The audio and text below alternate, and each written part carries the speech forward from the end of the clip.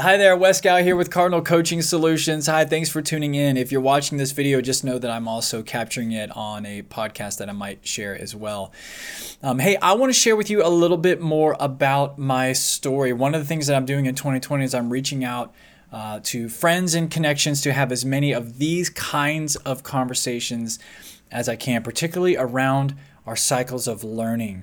Let me explain a little bit more about that. Joseph Campbell was the first one, I believe he's the first one, or at least he's credited with this phrase, the hero's journey. If you've ever heard anything about that, it's a really interesting thread that you can find lots of stuff about on the internet, lots of helpful YouTube videos as well. But basically, Joseph Campbell identified these common components to all of the great stories, all of the great mythical legends in literature. And so there are different variations of that cycle. If you imagine just a clock face or a circle, a wheel, I think he has probably more than a dozen phases.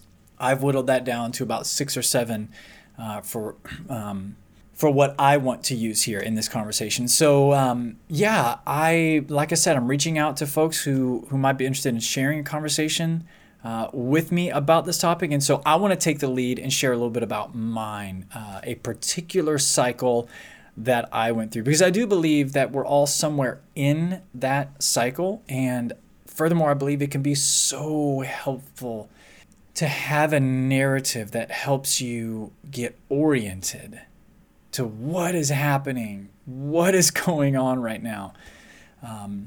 So I'm going to start here. If we think of our perfect circle, our clock face, 12 o'clock noon is present day, the status quo. For me, I'm going to rewind 4 years ago. Present day at that time I was in an industry, a nonprofit industry, for about 7 years up to that point in various leadership roles. I'd worked for 2 different organizations here locally in Virginia Beach. Great organizations. Love them, love the people. And the first step in this cycle of learning in this hero's journey is there's a call. There's some kind of a call. And that call is to leave the known, to leave the comfortable, to leave the predictable, and step out into basically the exact opposite of all of those. Step into the unknown, the unpredictable, the uncommon. And that's what I did. That's what I knew that I had to do. I had probably ignored that call. I had felt that call, that urging, that longing for a little while by that point. And finally, in 2016, I answered it and I stepped out, and it was unknown. Just to give you a little more context, the space that I was in, the industry that I was in, is pretty insulated, pretty isolated even in some ways. And so a lot of the skills that are required to be in that space don't necessarily readily transfer, or I would say they don't immediately transfer into roles and positions and jobs outside of that industry. So here I am. I stepped into this call, and I didn't have, by the way, I had none of this language at that time. Okay. All I knew was I just don't want to do this anymore. I can't do this anymore. And so I stepped out. And another component, if we're moving around clockwise on our circle, you come to the first threshold. There are 2 thresholds. The first one is leaving behind and stepping into unknown. And that's what I did. The next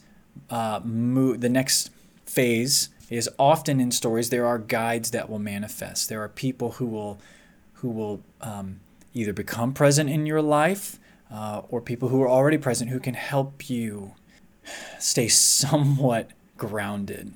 And so there were folks like that in my life. I want to shout out to Randy, folks like Randy and Nick, who helped me more than you guys realize. And then if 12 o'clock is present day, 6 o'clock, 6 p.m., the exact opposite of that, the very lowest point of our circle is the dark night. A lot of times the hero, the heroine, the main character, they are actually in a dark place. It's physically dark. Think of Gandalf in the Mines of Moria, who has to face the demon. Frodo's in the mines. Harry Potter winds up in a cave. And something must be faced. Some evil, some antithesis to good, something stands in the way. It may even be internal. It may be a belief that has to be faced. And so when I left that industry and stepped out in an unknown, it was 18 months to 2 years of dark night.